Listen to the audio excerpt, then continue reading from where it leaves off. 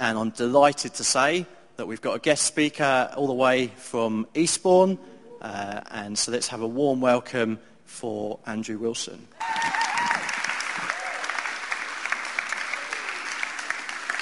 Morning.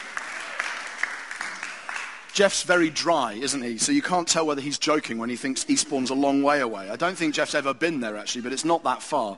It's nice to be here. I've met quite a lot of you before, if you've been to the church for a while. I've met some of you a long time before that, which is mostly this group over here. I'm good friends of Charlotte and Jamie's, and we've known each other for upwards of sort of 20 years, some of us in the room over here. And then some of you have never been in this church before because you're friends of someone else who's getting baptised and we've never met, but it's nice to meet you anyway. Be nice to talk later and so on if you're around. I just had one person I hadn't seen for a long time who just came up to me and said, there's two things I always remember about you. You taught me the word denouement, and Anne Widdecombe swore at you when you were at university.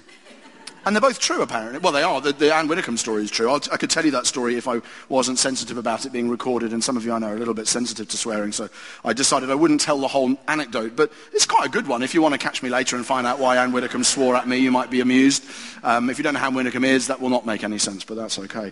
I've got I suppose, the privilege, responsibility, joy of telling you for about 20 minutes or so what's about to happen, what baptism is and why we do it, and why we do it like this. And some of you, that will be old hat, you've been lots of times to places like this, but an awful lot of people in the UK today don't really know what baptism is, or at least not as we practice it here, and not as I would understand it. And probably some of you might even have been surprised to have walked in and seen that sort of meaty construction that it is, and think, what is this strange thing? Some of you the word baptism might conjure up The Godfather.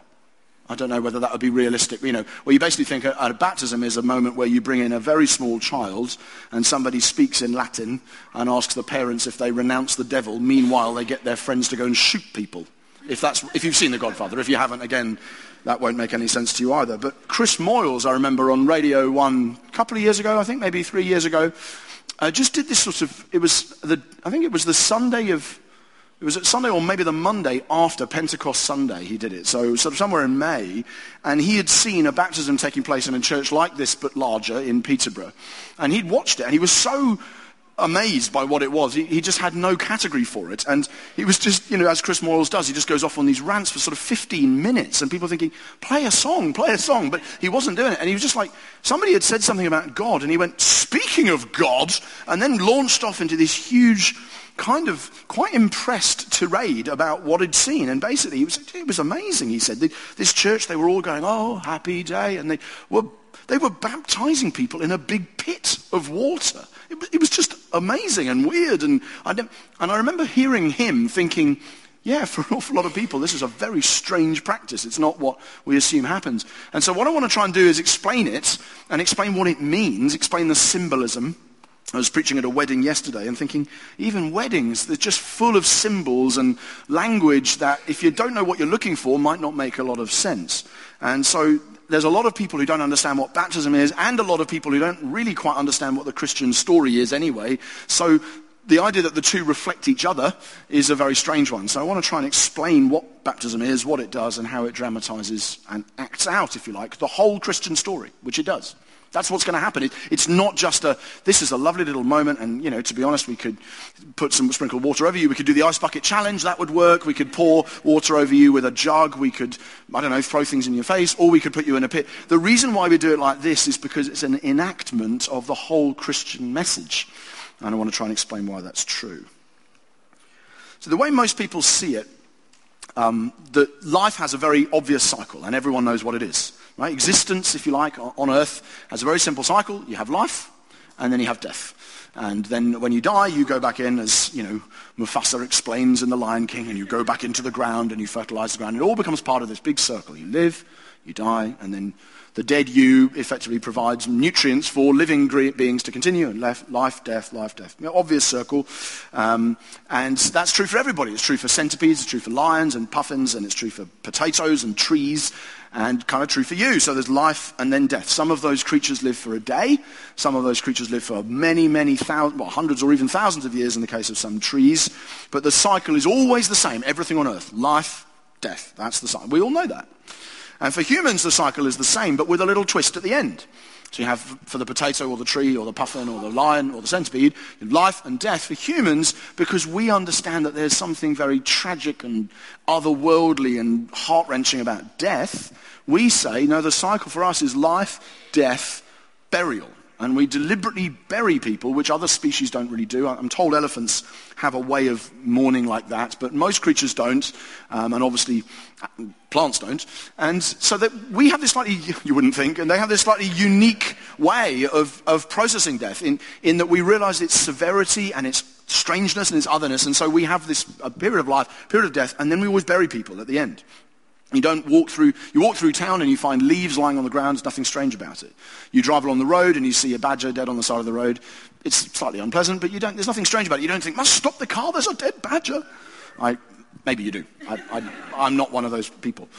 But you don't see dead people left on the side of roads. And if you did, you'd immediately call somebody and we would enact the right processes and rituals in our society to bury people, because we think it matters that we, if you like, honor the life of somebody and also perform this little ritual that all societies do in different ways to say this person was alive and now they're dead and something serious and significant and tragic has taken place, and we're going to honor that in a ritualized way, and whether we use burial or cremation. And that's how human beings do it. That we have friendships and family connections and hopes and dreams and purposes, and nearly 2 of those people die every second. Just like once every 2 seconds, somebody else is dying around the world. And I know you're really glad you came now, and you think, wow, I thought, happy day. No, it's death. But actually, it's important to understand for the sake of what baptism is. So nearly 2 people are buried or cremated every second. It's a strange idea. It's true. And that cycle has always been there. And what we do as people, we get very good at pretending it's not real. And pretending that it isn't the real cycle of life, so we escape the reality. And so we talk about people, for instance, we talk a fireman who goes in and saves somebody out of a burning building, we talk as having saved lives. And actually, no offense to the firemen, my father-in-law's a fireman, I love firemen, think they're heroic people, but actually all they're really doing is postponing deaths. They're not actually saving lives, they're just lengthening lives in a sense. There's actually nothing that can save a life in that sense. And another way we cope with it is we think about lives have been saved, it's wonderful. But we think, well, it's a morbid thought, but actually they haven't really. They've just been lengthened slightly, and who knows how long. And then we also escape the reality of death, I suppose, a little bit by not really talking about it, and we avoid suffering in every way we can. We take all the painkillers we can, and understandably, I do too. And we live lives as if to stave off any kind of suffering until it finally does catch up with us, at which point we often get very angry and show by our reaction that we are not that aware of the daily reality of death we're surrounded with all the time. And we might cope with it by escapism or fantasy or therapy or just shutting our ears or whatever. But actually we know that cycle, life, death, burial, is unchangeable and all-pervasive. It's everywhere. So life, death, burial. That is the shape of existence as seen by almost everybody in the world today. Right? Some people believe that the non-physical part of the person lives on. Right? The doctrine of reincarnation is like that. So life, death, burial. Some people say, well, that's what's happened to the person as a whole. Life, death, burial. But some of us then believe that there is a non-material bit of the person that has a subsequent existence. They go and do something else. So Hindus do that with the doctrine of reincarnation, and Muslims do that with the doctrine of paradise, effectively. So they don't believe that the person as a whole has any other future than being buried. But they do believe that a bit of the person might escape the physical bit and have another kind of existence, either in paradise or in the earth again, reincarnated. So some people believe the non-physical bit of the person lives on, and some people don't. Buddhists don't, and atheists don't. But generally speaking, you'll find all worldviews will have that shape: life, death, burial, and then for some of them, the non-physical bit of the person may escape, and others it won't. But the person as a whole is dead and buried, and everybody knows that, except Christians. And Christians are completely different.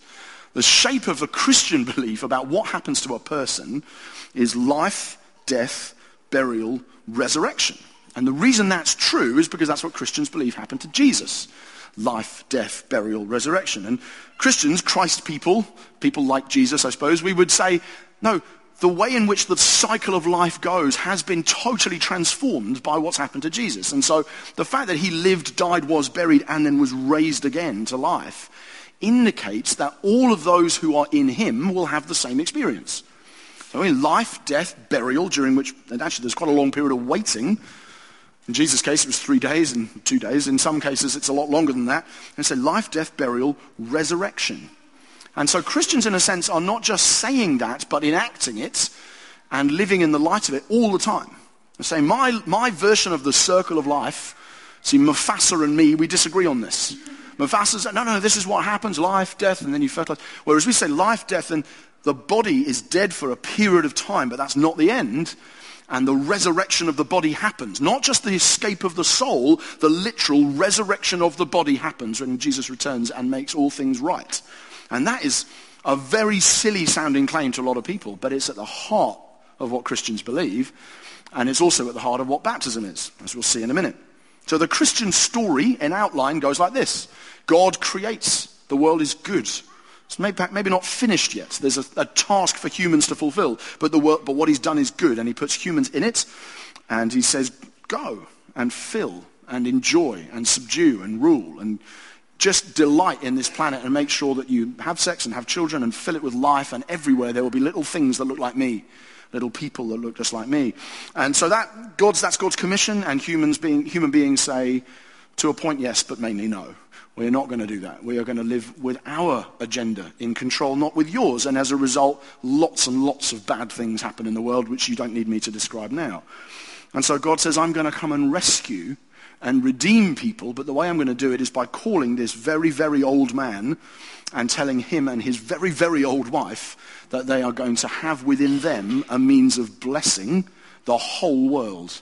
And I'm going to call this very unlikely looking pair of characters and say, I'm going to give you a patch of land, and I'm going to give you descendants, and your descendants, and one of them in particular, is going to go and bless every nation on earth. And you won't be able to travel anywhere. You won't be able to put your foot anywhere on earth in a few 100,000 years' time when your descendants, and one in particular, are not blessing and changing the world that they're part of. And that's what he says to this old bloke. His name is Abraham, or at the time Avram, if you like. And he's looking up at the sky, and God says, there you go, look, stars. That's what's going to happen to your children. And they're going to bless everybody. Go. And we then spend the whole first major sort of 2/3 of the Bible following them around and following that family, which grows and then becomes a nation and has ups and downs, mainly downs. And at the end of that period, God sends one individual as part of that huge family, hundreds of thousands of them. God takes one, and he says, I'm now going to cause you to give birth to God himself in human form, who's now going to come and do everything that all of these other descendants of Abraham were supposed to do. And he's going to go and bless everybody, and he's going to do that simply by life, death, burial, resurrection. He's going to do the human story in himself, but he's going to add this resurrection chapter at the end, which will change everything for everyone. And so that's what Jesus does. He turns up, he's born and raised in Palestine, and then at about 30, he starts announcing that the kingdom of God, the rule of God, the day of God's great rescue for the earth is coming. It's here.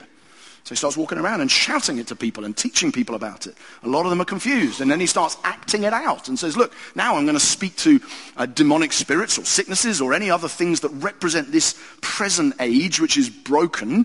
And he begins to boot them out and say, look, here, new broom, new king's in town. Shh. Now a different way of living is here, because it's the power of life is going to conquer the power of death. And he calls that the kingdom of God.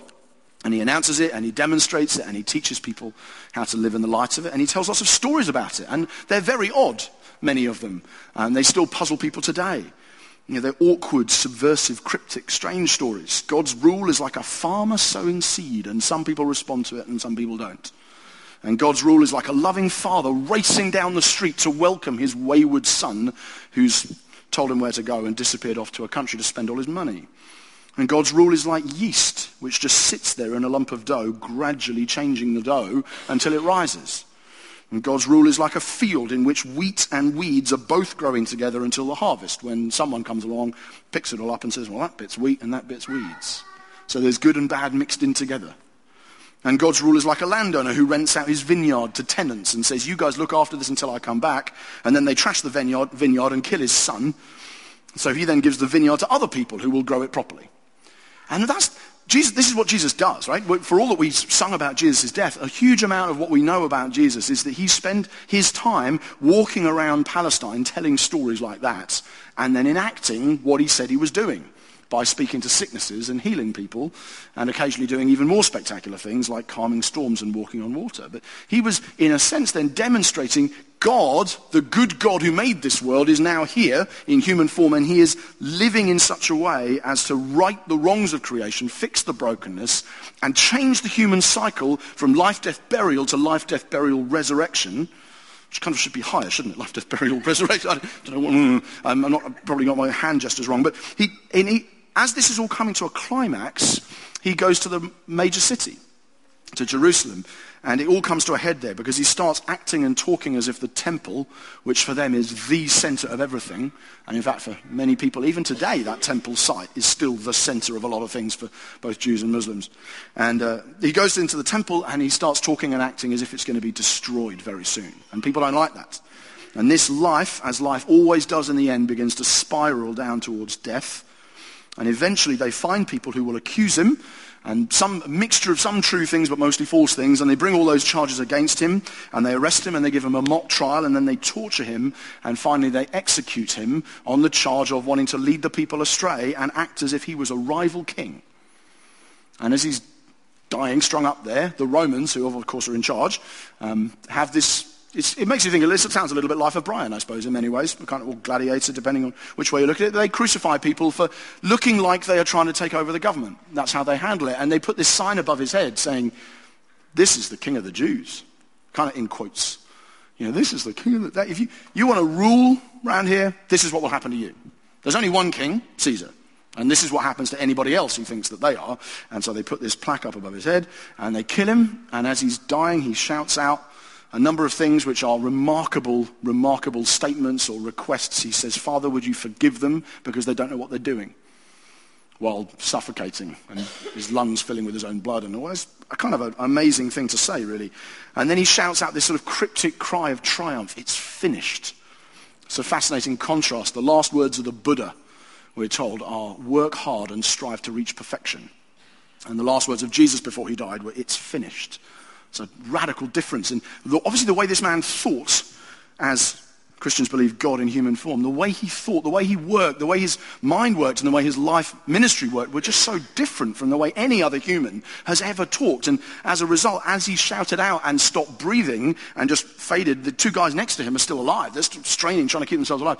The guy who's in charge of killing them, Roman centurion, looks up and he said, "This guy must be like a son of the gods or something. This guy must... I've never seen anybody die like that. That is odd. I don't have a category for that." But anyway, business as usual. So they take him off the cross. They break the legs of the other guys because it's coming up to Saturday. And Saturday, if you know the Jews, is a holy day. So we're not going to leave them strung up there. That's unclean. So we take them all down, break the legs of these guys. They die very quickly because they can't heave themselves up anymore, and put them in a tomb. And so some guys appear and say, "Jesus, we honor this man because we think he's from God. So we're going to put him in a proper tomb rather than just dump him by the wayside." And so some wealthy friends come and take him and put him in a tomb, seal it with a huge stone. Everybody goes to bed. And the cycle of life continues. Mufasa, it turns out, is right. Life, death, burial. Even for God. Even for somebody who thinks they are God. Even for somebody who speaks to sicknesses and says, "Be healed." And even to somebody who walks on water and calms storms and everything else. Even for him, the cycle of life can't change. Life, death, burial. Same old, same old. Everybody goes to bed Friday evening. And business as usual. The guys, the disciples, the followers are heartbroken. The women in particular, we know, were particularly loyal to him and stayed right to the end. And they're in floods of tears as they go home to their families, husbands, children, just unable to cope with what's happened. We had thought it would be different for him, but it wasn't. It's just the same. Life, death, burial, always. And then the next morning is Saturday, and they all get up, and life carries on as normal. The sun rises just like it normally does. Goes up in the sky, everybody goes about their business. It's a Saturday, so Jews don't, a lot of things they wouldn't do, but they still, they would eat their meals, and they spend time with their family, and they play with their kids, and they, play a game here and there, and whatever it is that they do, and then they go to bed on Saturday evening, and the world is still just the same. Life, death, burial, always. And Sunday morning, 6 a.m., something like that, some of those crying women think, now the Sabbath's over, we can go and just put some spices in there so that he has some sort of honorable burial. And as they approach the tomb, it's like God, like he did at the very beginning, says, let there be light. And there is light. And suddenly this empty tomb, through the tears, they're looking and thinking, this has never, ever happened before. Suddenly it's like that cycle of humanity, the circle of life. Listen to me, Simba. Life, death, burial has been completely turned on its head. And resurrection has begun. And with that, the shape of not just Christian belief, but the shape of hope for humans completely changes. Because until that point, nobody had ever said, no one, not even claimed that it was possible that somebody would undo death. It's never even been argued. No Muslims ever claimed it, or Hindu had ever claimed it, or Buddhist had ever claimed it, or atheist, or anybody had ever claimed. Not even the most speculative, out there, bearded Greek philosophers had ever thought this could happen. They would all say the most you can hope for is that at death, the spirit bit of you floats away and maybe has another existence free of the shackles of being in a body that gets old and dies. But nobody ever claimed, it's not even like they weren't right, it's just they didn't even think to say it. It was so stupid, the idea that after life, death, burial could come resurrection, body and soul reunited with an uber-power body which doesn't get destroyed and which lives forever. And Jesus does that right in the middle of time, and everybody from that day forward who looks to him in belief and in trusting him to live a different kind of life, as the 5 people you're going to hear from in a moment have done, every single one of those people says, this has happened to Jesus, and as a result it will certainly one day happen to me. And that is the profound difference between, one of the profound differences between Christianity and everything else, and it's one of the profound differences between these 5 people and many of the people in Lewis or wherever else today. Because that event and the significance of the change of shape of the story, life, death, burial, resurrection, completely changes the way Christians see the whole world. So instead of fleeing death and pretending it doesn't happen, Christians see death as an enemy whose time is nearly up and as a necessary step to the ultimate hope, which is resurrection.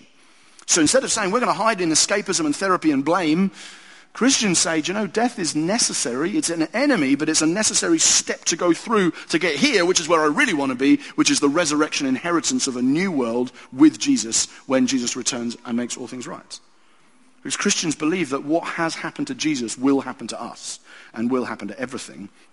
And as the earliest creeds put it, the earliest Christian documents sketching out, what do we actually believe? How would you describe it? And the Christians said things like, we look for the resurrection of the dead and the life of the world to come. That's the hope. We spend our time looking forward for that.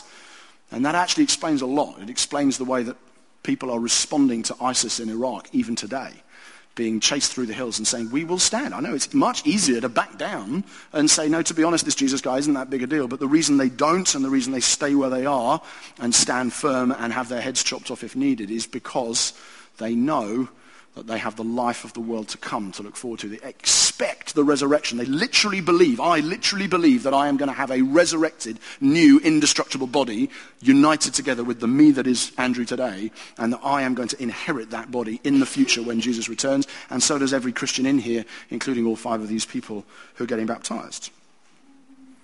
All of which makes a bit of sense of what baptism is. Now you wonder, where is he going with this? What has it got to do with baptism? Because that is the precise story that is being acted out in just a few minutes by all of these people. Life. They will tell you stories, I expect, of I lived a life in many ways as a rebel against God in some form. I lived a life in which certain things I did were antagonistic towards God's purposes for me. I thought that life would bring joy and meaning, and it didn't. Or something like that. I don't know, I haven't heard them. Maybe they won't, but I suspect there will be that of some of them. Then they'll tell you a story about death. And they will say, life, I had that life, and then I experienced a kind of death, which was that my selfish old me had to die. It had to actually be, it had its head chopped off. It had to be destroyed because it's sinful in God's sight, and it doesn't deliver on any of its promises. And with all of these people here today who are being baptized, that death has already happened.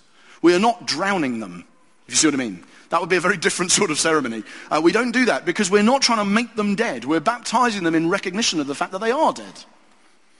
And so they will tell you a story about life and then a story of life turning into death. And then they are going to enact the process of burial. What Paul says in Romans chapter 6, we were therefore buried with him in baptism into death, in order that just as Christ was raised from the dead, we too might live in new life. That's what they're doing. They're getting in this pool, and they're kind of saying, this going under the water is like a burial. It's like me saying, I am dead to the old me, and I want to be alive to God, so I'm going to bury it, like as if the corpse is just coming off me and being left in the water, and I rise again to new life and leave it behind. That's what a baptism is for a Christian. It's a burial ceremony of the old person. And as these 5 people get in there and do this, they're telling you the story. I lived, I died, and now I'm burying the old life. And that old life has gone, never to return, and now resurrection. I rise again, I come back up again. That's the cool thing about baptism. If you're drowning people, you just put them down, and then we're just done. But actually, no, in our case, we put them down and then immediately bring them back up again to symbolize that they are alive to God, that they are raised to life, that they will themselves certainly be resurrected with Christ as an act of faith in him. And we bring them back out of the water to say, new person, new life. What has happened to Jesus is now happening to them and will certainly be inherited in full by them when he returns. And so I am getting up out of this water in anticipation of the day when both my body and the entire world will be made new by the powerful love of God. Life, death, burial, resurrection. Mufasa, it turns out, was wrong. It is the circle of life in a manner of speaking, but it's not the one you know of. And that's the Christian story, and that's the drama that all of these individuals are now going to act out in their baptism. So I'm going to hand back to Rich now. I'm just going to pray for us and pray for them, and then Rich will come and take over for the rest of the meeting. Father, thank you so much for this wonderful story. A story that many in here believe and know well. Some are hearing for the first time. Some have heard a bit and aren't sure if they believe, or maybe they don't. But Father, I thank you that the Jesus story is not just a story for him, but actually what took place to him has happened to these 5 other people and will certainly happen to all of us who are found in Christ, all of us who declare your name and say, he's the one I want to trust and follow. And I thank you for that amazing privilege of being a resurrection person. And I thank you so much for the work you've done in the 5 lives these 5 lives that we're celebrating here today. For all the others who are watching, we thank you for the beauty of a resurrection-based gospel and a glorious message of hope to come in the future. Amen. Amen.